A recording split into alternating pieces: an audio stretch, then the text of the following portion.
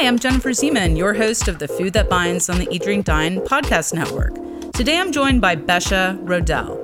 Besha is a critic and columnist for the New York Times Australia Bureau and the restaurant critic for Tea Magazine Australia. Born and raised in Australia, she was a restaurant critic in the U.S. for over a decade in Atlanta and Los Angeles, returning to Melbourne in 2017.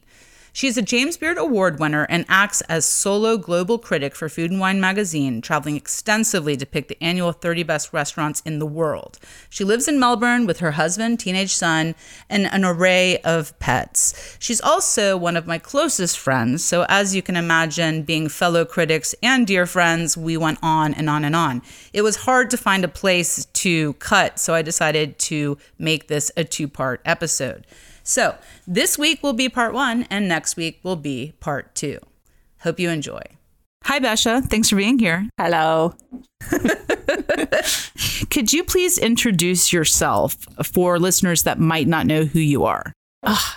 Who are those people? Lot, probably. Everyone. Yeah, my name's Besha Rodell, and I am currently the Australian restaurant critic for the New York Times, which is a really weird thing to be, but that's what I am. I am the former restaurant critic for LA Weekly, which I was there for 5 years. And prior to that, I was the restaurant critic for Creative Loafing Atlanta for 6 years, back when, there was kind of such a thing. That's where we met. That is where we met. You hired me as a freelance writer. But we were friends before that. Yes, we were. So when did you know that food was going to be a thing for you? I mean, it was always a thing in my family. I grew up with a very food-focused family. My dad was kind of a Julia Child protege type. We actually lived in Boston for a little while when I was a kid, and he slightly befriended her, but he was very old school French type of cook. He liked to make cream sauces for everything and chocolate mousse and stuff. And my mother has a really interesting background, very kind of, her mother was Midwestern, her father was from Connecticut, but they ended up in Hollywood. He was a screenwriter and, he had a bunch of Syrian friends. So like even as a kid, she was always eating rice with yogurt with everything, in the 40s. And then she was like a hippie in her 20s. So she got a lot of that kind of Eastern and Middle Eastern and whatever kind of, influence into her cooking. So I just grew up with really good food. And it's still, even if it wasn't my profession, I think, the first thing we ask each other when we call is, what are you having for dinner? It's what we do together. I now live in Melbourne and all of my siblings live there, and most of our family activity is focused around cooking and eating and having picnics and stuff. But I wanted to be a writer before I wanted to do anything else. And I kind of worked my way through college by waiting tables. Even prior to college, I was waiting tables. And basically, honestly, when I got out of college, like the thing that I knew about was food, because I'd been working in restaurants for so long. I think that there's a misperception that kind of journalism is something that you do if you're a good writer and you like to write, but it really helps to have an area of specialty. Like, my mother's a journalist, but she went to school for Southeast Asian studies. So, that made her very hireable at the time in terms of knowing something about the world.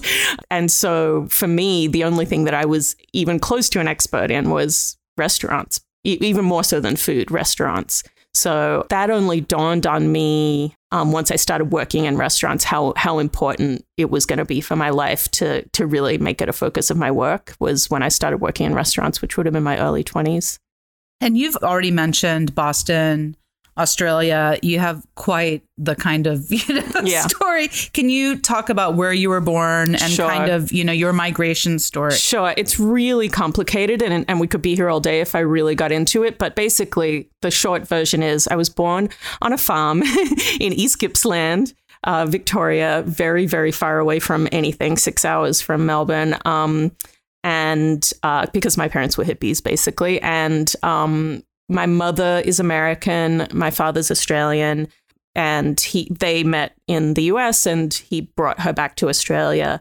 And then she they broke up. She was remarried, and she decided to come back to the US when I was a teenager. So I came with her and lived all over the place. She is quite the vagabond.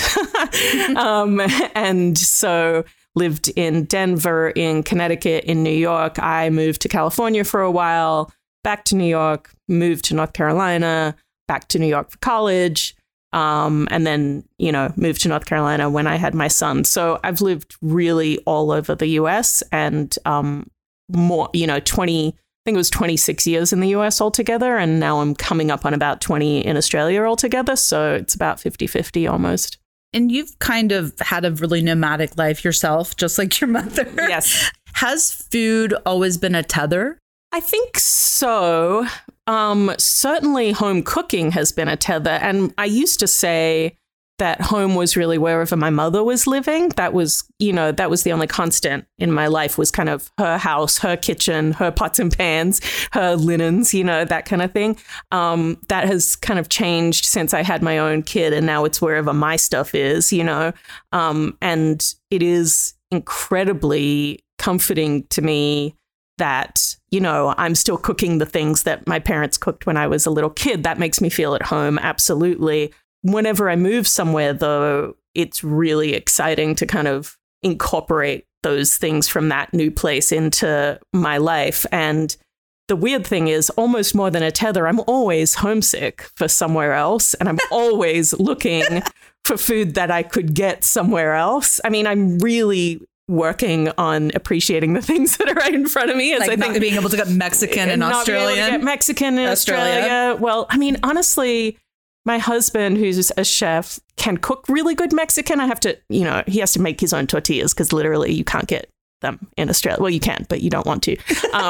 But like, it's funny the things that you take for granted and then crave. Like, I would kill for like a proper deli sandwich all the time. And Australia's full of Italians, but that's not an Italian thing. It's an Italian-American thing. And so it's just something that's been in my life. Like, everywhere you go in the US, you can find, even though New York is like, sure, it's easier in New York to get a good deli sandwich than it is in California, but you can drive, to get one in California. You cannot in Australia. So I'm of mixed feelings about it, because I also kind of believe that it's okay if some food is truly regional. If you have to go to Texas to get really good Texas barbecue, that's okay. Like, it's nice if somebody can recreate it elsewhere, but it also is part of the joy of traveling, right? That you get to have things that you couldn't necessarily have at home.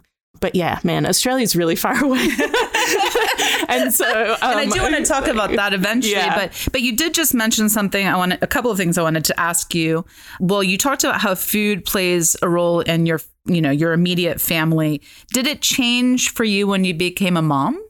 Not that much, honestly. I mean, I was pretty determined to not have, well, look, my son changed everything about my life. Like, there's just no question about that. But in terms of culture and my family culture, I was really invested and remain invested in folding him into my family culture rather than changing my family culture to suit him. And I think that, there are some ways, obviously, that, I wasn't going out to nightclubs anymore, but like, I never fed him food that wasn't the food that I was eating. And we continued to have parties and stay up too late. And we, I was pretty young when I had him. So, and none of my friends were having kids, but like, he's now 17 and he has now turned out to be somebody who is incredibly adventurous in terms of food and loves to travel to eat. And makes mole from scratch. And makes mole from scratch. But I remember he was your plus one when you would go out, because your husband, Ryan, is a chef. I mean, Felix, at a young age, your son Felix, was with you. So I know as I watch my own daughter eat foods, like it's like you rediscover them for the first time. Totally. Like you were here the other day and it was her first time ever having hazelnut praline in a chocolate, which is like one of my favorite fancy chocolate flavors. And her mind was blown. So like, did it change for you in a positive way, even having him along? I mean, it made it, he is just like the best travel buddy ever. It just made it so that I'm one of those parents who's like, I just like made my best friend out of nothing. Like, you know what I mean? Like, and so, yeah, absolutely. Showing him all those things and teaching him how to cook and being really, really grateful that he loves all the things that I cook so much. It's funny because his comfort food, because when he was little, when we were living in Atlanta, his dad was working nights still. And we were actually pretty broke. It was funny. Like I was a restaurant critic, but I wasn't making a ton of money. And so I would go eat at these fancy restaurants. But when I was cooking at home, I was cooking on a real budget. And I'm also a little bit lazy during the week cooking. And so I would make beans and rice most of the time. Or like he called them golden beans, like chickpeas with like lemon and garlic and parsley and chili, with yogurt. And that's his comfort food now. Like when Ryan's not home and I'm like, what do you want me to make? He's always like, I want you to make beans and rice, because that was the thing that I used to make him when he was a little kid, and he loved it. So, yeah, I mean, showing somebody else and being able to form somebody's taste from the get-go was absolutely exciting. But it also I think it fed into the pattern of my family. I'm the oldest of 4 to 6 siblings, depending on how you count them. And, so I definitely helped bring up a few of those kids. And so Felix was almost just like the next in line for that to kind of be brought into our family food culture. And thankfully, he like fit right in. I could really imagine him rebelling from it and being like, I don't like food. He did that a little bit with music. He's over that now, thank God. But like taking the things that your parents are really obsessed with and saying, oh, I don't care about that because I'm different. And he did it a little with music, but he never did it with food, which is nice. As you mentioned, your husband is a chef and has been for the better part of your relationship. The whole time, yeah. Well, he was also in a math rock band. He wasn't in a math rock band when I met him. Oh, really? No, that was kind of done. Oh. Yeah. Unfortunately, I didn't get to be a groupie. You would have been the best. I know, I would have been the best groupie. But what has that been like being, I guess, the wife of a chef who's also a restaurant critic in the same town? Not only for you, but also for him. Is it a strength? Is it a weakness, or both? It's both. When we moved to Atlanta, we tried to do the thing where he was working at a restaurant. The first job he had in Atlanta was at Blue Point, and I was a critic. And basically, what that meant was that I ignored any restaurant that he had any part in. And that became more and more difficult. He was the opening chef and actually for a while part owner of the Glenwood when it first opened in East Atlanta Village, and a couple of critics, including one of my own, Cliff Bosstock, kind of was like, this place is amazing and wanted to write about it. And were we going to give him a Best of award? And Christian, which was, a different publication. But it just became this thing where it was like really weird to try to ignore something. And that was a weakness. And then also there were instances where, the original chef that he had worked for at Blue Point, Doug Turbish, opened another restaurant. And do I ignore that? I mean, this guy basically is responsible for having paid my rent for a little while. So like, there's a definite conflict of interest there. And we were feeling it out, and I don't feel bad about anything that I did. I think that we were thinking about ethics first and foremost, but we also had to pay our rent. And basically for the last couple of years that we lived in Atlanta, he transitioned to corporate jobs. And we decided at that point that was probably for the best, because it just took away that conflict completely. It also meant he was working daytime hours and had health insurance and all the things that happened. So that's the downside, is that it has had a really, I would say, overall negative effect on his career. I mean, when we met and I was waiting tables and he was a chef or a cook at that point, he was pretty ambitious. He, was the sous chef at Montrachet in New York in the early 2000s, when Montrachet was still like a important restaurant in New York. And I think he showed a lot of his talent when he was in Atlanta that people started to recognize. And we kind of had to put a kibosh on that if I was going to continue to be a critic. And that became kind of set in stone when I moved to LA. And the folks at LA Weekly were pretty determined that they were happy to hire me. They wanted to hire me, but they did not want him to be working in restaurants, which is fair. I would have done the same thing if I was the editor of that paper. So that's the downside. The downside is A, there's an ethical conundrum there, and B, one of us was going to have to put some of our kind of ambition aside for the other. and I'm just way less hireable than he is. I can only do one thing. So, he does have the option to do corporate stuff, and that's what he's continued to do, nonprofit and corporate stuff. The upside is that he really is a secret weapon. And I cooked in restaurants for a little while, but not long enough to kind of understand the entire ecosystem. I could never be a chef at a restaurant. I was a line cook for a little while. But when I am struggling with why something isn't what I think it should be, or what is going wrong in a restaurant, I can bring him, and a lot of times he will be the person who can tell me, because if he was in that kitchen, he would know how to fix it. So he can say, this chicken was cooked too hot, too quickly. You know what I mean? Yes. That like the skin is very crispy, but the underside has still got the fatty bits. So he also just is a window into restaurant culture and what's going on. And, again, I had that when I started. I came directly from working in restaurants to being a critic. Basically, I was still managing restaurants in North Carolina when I got hired in Atlanta. So I was very aware at that point, what are all the things that are happening in restaurants behind the scenes, and what could go wrong and all of that stuff. But that was now more than 15 years ago. So things have changed. He's much more kind of still, even though he's not in restaurants, he's still, part of that conversation is still happening in his world. So, and I feel like I come at it from a very industry-based place, especially because when I started, I was coming straight from the industry, but he's always been in the industry still. And I have a lot of people in my life who are in the industry, my brother and sister, both are long-time restaurant industry people. And so he's really, I think it's more of a benefit than a downside to me. If you asked him, I'm not sure what the answer would be, but.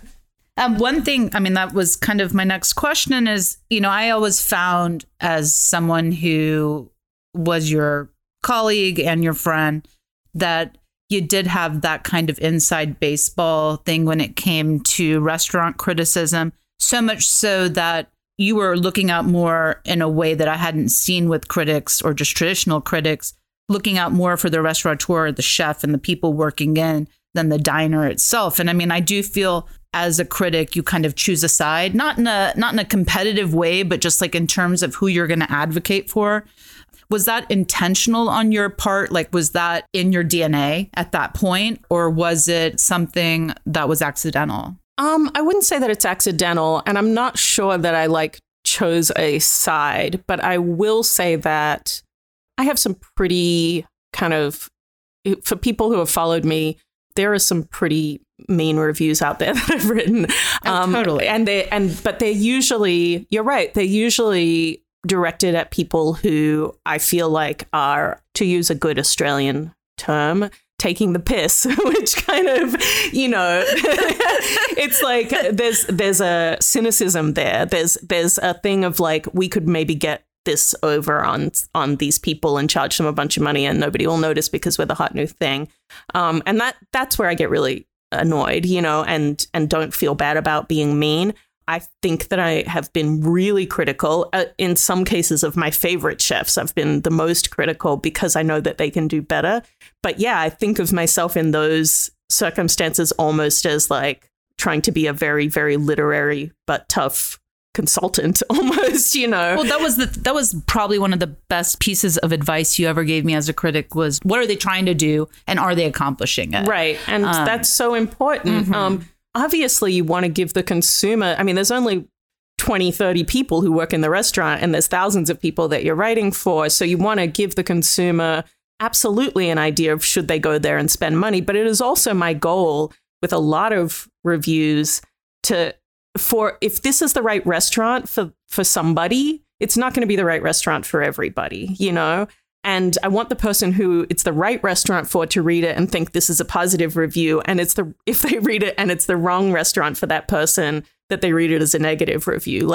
Utilitarian, which we've discussed in the past. Yeah, it should be usable. It's a service. It's a service. Doing. Yeah. Yes. And that sometimes people don't view. There are critics that are more of an experiential critic, like you're entertaining. I'm definitely not one of those. I'm this is what it's like. But I think what I was trying to get at also is that I just remember I've seen you now as a critic at Creative Loafing, LA Weekly, and now at the New York Times. Chefs just love you. I mean, like, I guess that's why I think that's what I'm saying. Like, even if you were harsh, like, they're like, oh, okay, thanks, Besha. Well, it's funny because they want to, I think that the way I write others. Yeah, though. Well, I think that the way that I write, they can tell, look, it's such an intimate relationship. It's a very weird and intimate relationship because you are thinking harder about what they do than anybody except maybe like their mom. You know what I mean? Like nobody else takes the time, visits multiple times, spends weeks thinking about that. What are they trying to do here and how well are they doing it? So if you do it well, I think that chefs recognize that you've really put a lot of thought and effort. And, I call and do fact checking. And so they know that I'm doing the work and I'm not just swanning in there and coming out and saying, oh, this is what I think. And there are a lot of critics like that. And I'm not knocking it. I mean, a lot of times those folks are the ones that are the most entertaining, but it's not, that's not who I am. And I never set out to kind of build a cult of personality around myself or whatever. I'm very, very invested in hoping that people do well, hoping that the cities that I live in get better, hoping that the conditions of the restaurants that are in those cities are good for everyone, which means that the workers aren't miserable. I mean, honestly, when I'm pretty critical, often it's because I can tell the waiters are miserable, which means somebody is treating them like crap. So like, I want the waiters, the cooks to be working somewhere that is good for them. I want the owners to be making money so that it's sustainable. And I want people who go there to feel like it's worth going there. So all of those things kind of come together in terms of what am I trying to do? And yeah, I've said it before, like if I'm thinking of an audience, and I'm not always, but sometimes it helps me to think of an audience, I really think about the line cooks in the city because those are the people who care the most about food. Often they're the ones that are working the hardest to make the food great. You're listening to The Food That Binds with Jennifer Zeman on the Eat, Drink, Dine podcast network. You're listening to part 1 of my interview with Besha Rodell. And there's like almost like a lot of empathy in your writing when it's not so, you've never been, and there's tons of types of critics in this world, all over the world, or not just in the US, but you've never been someone who was like really concerned with the glamour and the fame and all that. It's just really what you love. Yeah, it is what I love. Yeah. And it's an industry that I came from that I love, that I want to see move forward in a positive way. And I have a lot of sympathy for the kind of idea that like we might have to dismantle the whole thing and put it back up again. It's not my... I mean, that's my next question. Yeah. is something I've been talking to a lot of my guests about was about the post-COVID or during COVID relationship between the restaurateur and its employees and the restaurateur and its diners. I feel like it's really evolving. It's really strange. Like one of my friends who lives in Germany, she's like, America's so weird. You guys like raise money for your restaurants. Like in Germany, we don't do that, and I guess we're much more community based or something. But I feel like we're being called in a lot to save restaurants when like the owner's driving a Maserati sure. in the US. What do you think? I mean, look, there are a lot of restaurants that are ego projects. So the person started out wealthy. They decided they wanted a restaurant.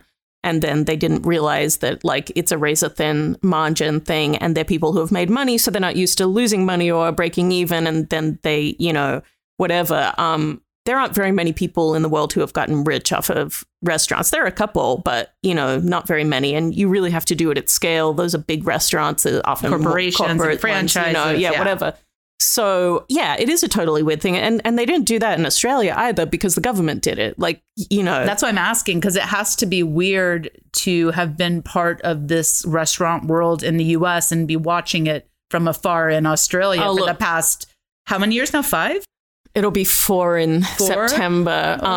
Look, watching America from Australia is very strange in every kind of way over the last 4 years. And that's certainly one of them. But, the kind of changes in restaurant culture and the kind of reckonings that are happening are pretty similar in Australia. Although, yeah, there are so many more social services in Australia. And it just wasn't brought to a head in the same way, because restaurant workers were not being put at risk of COVID without health insurance and stuff like that. Australia has universal health care. The government did bail out employers. Employees got paid through what in Melbourne was a 5-month lockdown, basically. And when I say lockdown, I mean like not allowed to leave your house, not like, oh, we maybe shouldn't go somewhere without a mask. So, I think those kinds of issues where people were having to really see that these workers were not being treated as essential, but as expendable. That was so black and white here and so horrifying. And I just think that it exposed so much of the precariousness of this profession. Whereas in Australia, it's not a precarious profession in the same sense. You do have protections. Not that they don't get abused. They get abused all the time, but it's not the same equation at all. So more of the reckonings that are happening there are happening around harassment, assault, and people being underpaid, wage theft, that kind of stuff. So it's a little less heightened, I would say, but those conversations are happening there. When you say that you're in favor of tearing it all down and building it back up again, what does that mean? I just think that the way that restaurants have been built, which if you look in America in particular, I mean, it would take me an hour and a half to get into this in detail, but really it is a system that is built on the aftermath of slavery. And so many of the things that are built into that system are based on, people who are viewed as less worthy in culture and so therefore are treated worse. And I think that there needs to be a different system that restaurants are built on, to just be more equitable so we're all like better people, but also to create an economic model that isn't based on, exploitation. And most economic models that are based on exploitation are not actually sustainable long term in a culture that is supposedly a democracy and all that stuff. You eventually the exploited will revolt. And it's really interesting. I haven't followed it as much here, but certainly in Australia, the thing that they're dealing with right now is that there's just nobody who wants to work in restaurants. I was just about to ask you about this because restaurants are having a real problem in Atlanta finding workers. Not in Atlanta, I mean, beyond, but I mean, some people believe it's a two-part problem. The experience of working in the restaurant and everything that falls under that umbrella being the way you're treated by guests and by your boss, and then also the assistance that's being doled out by our government, and it's been extended. Biden extended it.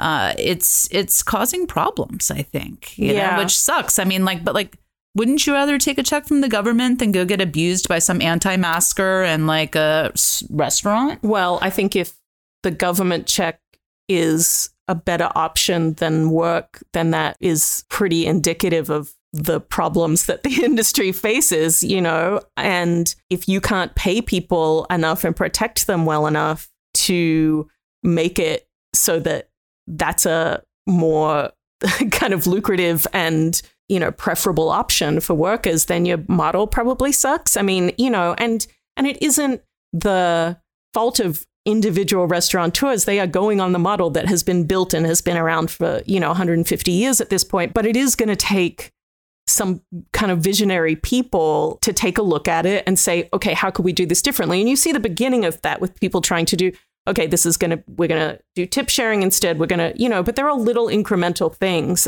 And look, the same thing happened in publishing. And I knew it 15 years ago when I first started at Creative Loafing that, I got in just as the, Craigslist crashed the ads for the classified ads for alt weeklies, which was the bread and butter of alt weeklies for 50 years, if not more. And I looked at the sales team just trying to do the same thing that they've always done and nobody was innovating. Nobody was saying, what are we going to do? I mean, everyone was like, okay, we have to start a blog, but nobody had thought about how to monetize that. Everybody was willing to just give away their content for free. It took only a couple, and it's still this way. The New York Times is one of only a handful of newspapers in the world that has figured out how to actually be profitable and do it in this new ecosystem where, ads aren't going to get you that much because internet ads are worthless almost. So somebody is going to have to do the same thing for restaurants. And sadly, in publishing, it's only the huge folks who have gotten away with it so far. Nobody has figured out how to do it on a much smaller scale, a more local scale. And for restaurants, I think that that's the challenge of the next 20 years is how do you build a sustainable model that is not based on exploitation, that gives people a real career path, not just, I got to get through college, I'm going to get through my early 20s, that has, you know, all the protections that other professions have, and that there is a end game for cooks, waiters, managers, where they can see themselves actually being properly successful in life without having to leave the restaurant industry. I mean, honestly, I might have stayed in the restaurant. I loved it. If there was any path for me towards any kind of security, and there wasn't. And I mean, look, journalism isn't that much better, but it's probably more fun. You get to do a lot. So speaking of journalism, you've held really impressive jobs. You were the critic for Creative Loafing. You were the critic for LA Weekly after Jonathan Gold moved to the Times. And you are now the critic for Australia Fair at New York Times. In addition to that, at the New York Times, in addition to that, you were, before the pandemic, traveling all over the world for this food and wine, travel and leisure gig, which was literally the best restaurants in the world at your fingertips. And as someone who's known you, like one of the things you always wanted to do was to be able to travel willy-nilly, but having a kid and bills to pay, that makes it difficult. What was it like to all of a sudden have the best of the best at your fingertips? Did it demystify things? How did it change your relationship to like kind of aspirational eating? You know what I mean? It changed it hugely. So the assignment was pick the 30 best restaurants in the world and do it basically by yourself. Now, we had a panel of really great, super diverse panel from all over the world that gave us basically nominations. So every year, and I did it for 1.5 years, basically, I stopped midway because of COVID the second year, but it was about 120 restaurants I think I ate at in 4 months the first year. That's insane. And these are 120 of the best restaurants in the world. Yes. But I will say the thing that kind of was different about what we were trying to do was because it was partly because of the thinking of Melanie Hanch, who was the kind of lead on it at Food and Wine, but also because we were partnering with Travel and Leisure. We were really looking for those places that when you go to a city, you tell somebody you've got to eat here. Much more so than the kind of world's 50 best type of thing where it's like the fanciest restaurants. Because frankly, and this is what changed for me, or what solidified some of the things I had thought maybe was true, is that a lot of those restaurants are the same. Like many of them are trying to be Noma. Those that are not trying to be Noma are kind of, you know, doing this very stylized, you know, often molecular thing that can be quite cold, you know, sort of in the Alinea model. And if you are going to Lebanon, you know, and you're in Beirut, like you don't necessarily want like an Alinea experience. You want to go and get the like Lebanese breakfast of your dreams, right? So the place that we ended up putting on the list from Beirut was a neighborhood breakfast place with one guy cooking. So it did allow me to do the kind of exploration that I wanted to do rather than just eat in a ton. Wasn't Swan Oyster Depot one of your spots? Swan Oyster Depot was one of, and it was so funny because look, I ate at some of the places in San Francisco and California that you would expect would be on that kind of list. On one of them on the same, I'm not going to say which one because we kind of said we weren't going to talk about people who didn't make the list, but like you could probably figure out it's one of a couple that in San Francisco that you would kind of assume. And I ate at Swan Oyster Depot for lunch and then at that place for dinner. And it was an amazing meal. My dinner was an amazing meal, but I was just like, which one of those did I enjoy more? Which one did I have more fun? Which one would I take somebody back to? And Swan Oyster Depot won all of those, hands down. I used to go once a week for lunch when I was in San Francisco. It was one of the most fun experiences I had of the whole trip. And it made me feel like I was in the city that I was in. I was talking to people on either side of me. The food was delicious. Like it was just, I mean, I would kill to go back there. Whereas the other one is kind of a place where you're like, I've been there, tick the box, like next, you know, and a lovely meal, but just you could have it almost anywhere in the world. You don't really you've never been interested in collecting Michelin stars. No, I haven't. And frankly, at this point, there are very few of those restaurants that I'm interested in. And it's difficult because you can't tell from reading about them in those types of guides which ones are worth going to and which ones are not. And so that was a huge part of what I was trying to do with World's 30 Best, was to say, if you're in this city and this place that has those Michelin stars is not on this list, but I've been to that city, maybe that's the one to skip, because I will have eaten there. I definitely ate there, you know, but there's only a handful of them from around the world that really blew my mind and felt really essential to me as a diner and a world traveler. And you know, I would say the list ended up being about 50% those types of restaurants and about 50% not. But we were really looking for a sense of place also. Like, if you were eating there, you really couldn't be anywhere else. You couldn't get this meal in Paris or London or whatever, unless you were in Paris or, you know, but what's the place that is singular to this part of the world? So for instance, when I was in South Africa, I ate at a couple of very nice high-end restaurants in Cape Town and Johannesburg. And like, for the most part, I could have been anywhere in the world. And also, Cape Town in particular it's an African, it's a black city. But then you go up into these restaurants and they're totally white spaces. And that felt really odd to me. Like, it didn't represent the African part of the culture there almost at all. And so what I ended up picking was a restaurant that was like out in the townships. And it was a woman cooking the kind of food that they used to have at these kind of, how, you know, almost, you know, African style bed and breakfast where you come for a meal and you would stay. They called them a kasi. So that was the place that I went that, you know, it wasn't fancy, but I felt like I was in somebody's home. The food was amazing. And I got an actual taste of South African culture that I couldn't get in another city, in another country, in another place. Even though there are really beautiful, fancy restaurants in South Africa, again, they didn't appeal to me because they weren't doing anything that nobody else is doing, and because they could have been anywhere in the world. Well, I think that's a really smart way to write this, because it makes it much more accessible for everyone. Sure. Like, I mean, my dad and I were just talking about Bourdain for another episode. And I was like, even one thing that was great about him was that even if you weren't able to go to these places, like, he took you to go eat there. And for someone like, one of my favorite things you've ever written was actually like one of your Twitter bios. And it was like taking the city bus to LA's like fanciest restaurant and thrift store heels, or something like that.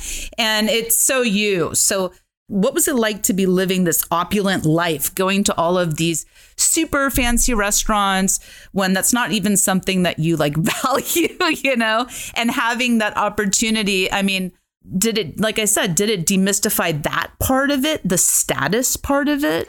I guess, look, I am not. It's funny because you mentioned that tweet, and that was my pinned tweet for a long time, because I said it was my 14-word autobiography. That's like the story of my life, is like I'm taking a bus to, you know, go eat a patina in my thrift store heels, and that was a true story. But like, there was also this thing that happened a couple months ago, or maybe a year ago, where somebody had tweeted that they only wanted to read about food from somebody who had to make $20 work for a week's worth of food, or had been on food stamps. And I replied to that and said, I was on food stamps when I started writing about restaurants. And I had moved to North Carolina to have my son, and my husband was working at a restaurant and making $30,000 a year. And my teenage sister, moved in with us because my mother had moved away and she was finishing high school. She didn't want to leave North Carolina.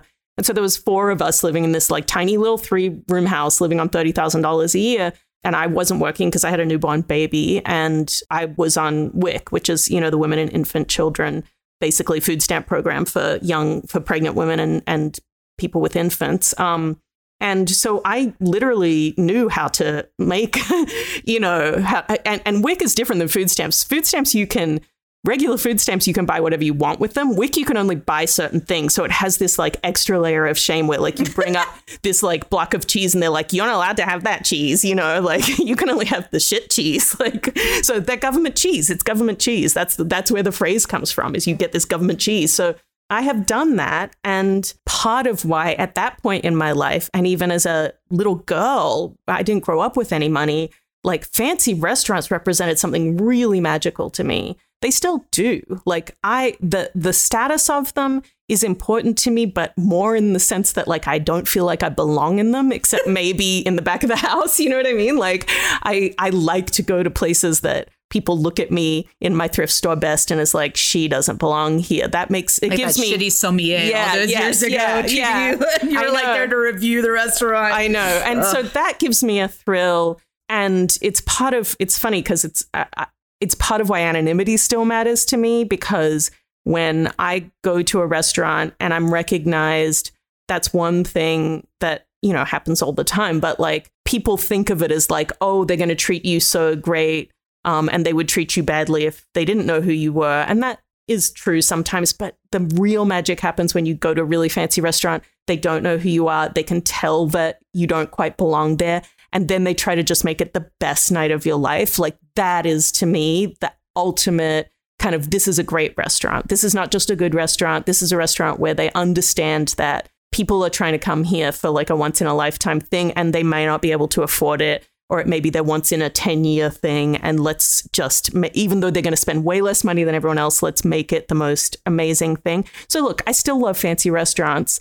I just don't like them for the sake of them being fancy. And in recent years, I've seen a switch to, I think we've talked about this before too. There's really like a bunch of different kinds of cooking. And I think there's more than two. I used to have a very binary vision of it where it was like ego-driven cooking, or kind of somebody doing something, a devotion, like devotional cooking. So an example of devotional cooking would be like Evan Funke in Los Angeles, who has the restaurant Felix, who is just like making pasta that he learned from the grandmas in Italy. Like he's just trying to make the most perfect, beautiful expression of the Italian food that he has learned. And then ego-driven food would be like somebody being like, I have created this masterpiece from my own genius, you know? And I think that there's a way in between those, which is where some of the really great chefs these days, you know, I would say Rene Redzepi is one of them, where it's like the devotion is to the ingredient or to the location or to the knowledge, but it's not so ego driven that it's just like, I need to show you all of the tricks that I have. It's funny. I took my son Felix on the Asian portion of the Round the World thing. He was 15 at the time. And we ended up in this restaurant in Seoul that was like, you know, a giant marble room with 3 tables in it. And, I love Seoul. You know, I love Seoul too. I did not love this restaurant. The food was just really precious, not particularly delicious. I think I might know which one. Yeah, you might. And they completely didn't. I mean, it was me and my 15-year-old kid. They were like, well, what are you doing here? And never kind of got over the fact that we shouldn't be there. And so Felix he was so funny. He was like, when me and Jeff Bezos were hanging out in our Ferraris as loud as he could, I was like, Felix, shut up. I love him. But the brilliant thing that he said out of that, we got this dish and it was like a stick with like a twig with like flowers on it. And it tasted like a twig, you know. And Felix was like, I love how the richer you are, the more likely people are to be like, here, have a stick. Eat the stick. That'll be $400. And he's right. Like a lot of those types of meals are now like, you know, then there's not a lot of pleasure except kind of the like, ooh, you could do this, like you can do this. But I'll never stop loving fancy restaurants. And I love the feel when you walk into one and the tinkle and the noise of people talking, the tinkle of glasses, the sound of the kitchen. I love that whole thing. I've forgotten what that's like. See, unlike you, who has been eating in restaurants and reviewing them for the New York Times, like, for months now. It's just been so weird. Sometimes I'll just text you and be like, your life is weird. That's this week's episode. Thanks for joining me, and thank you to Besha for taking time to speak with us about her story. You can follow her as Besha Rodell on Twitter and Instagram. If you want to keep up with me on social media, you'll find me as Jennifer Zeman or The Food That Binds on Instagram and Twitter. Please don't forget to rate and review because it helps other people find me. Next Wednesday, we're going to pick up with part 2 of my interview with Besha. Again, we're back on Wednesday. Until then, I'm Jennifer Zeman, and you've been listening to The Food That Binds on the Eat, Drink, Dine podcast network.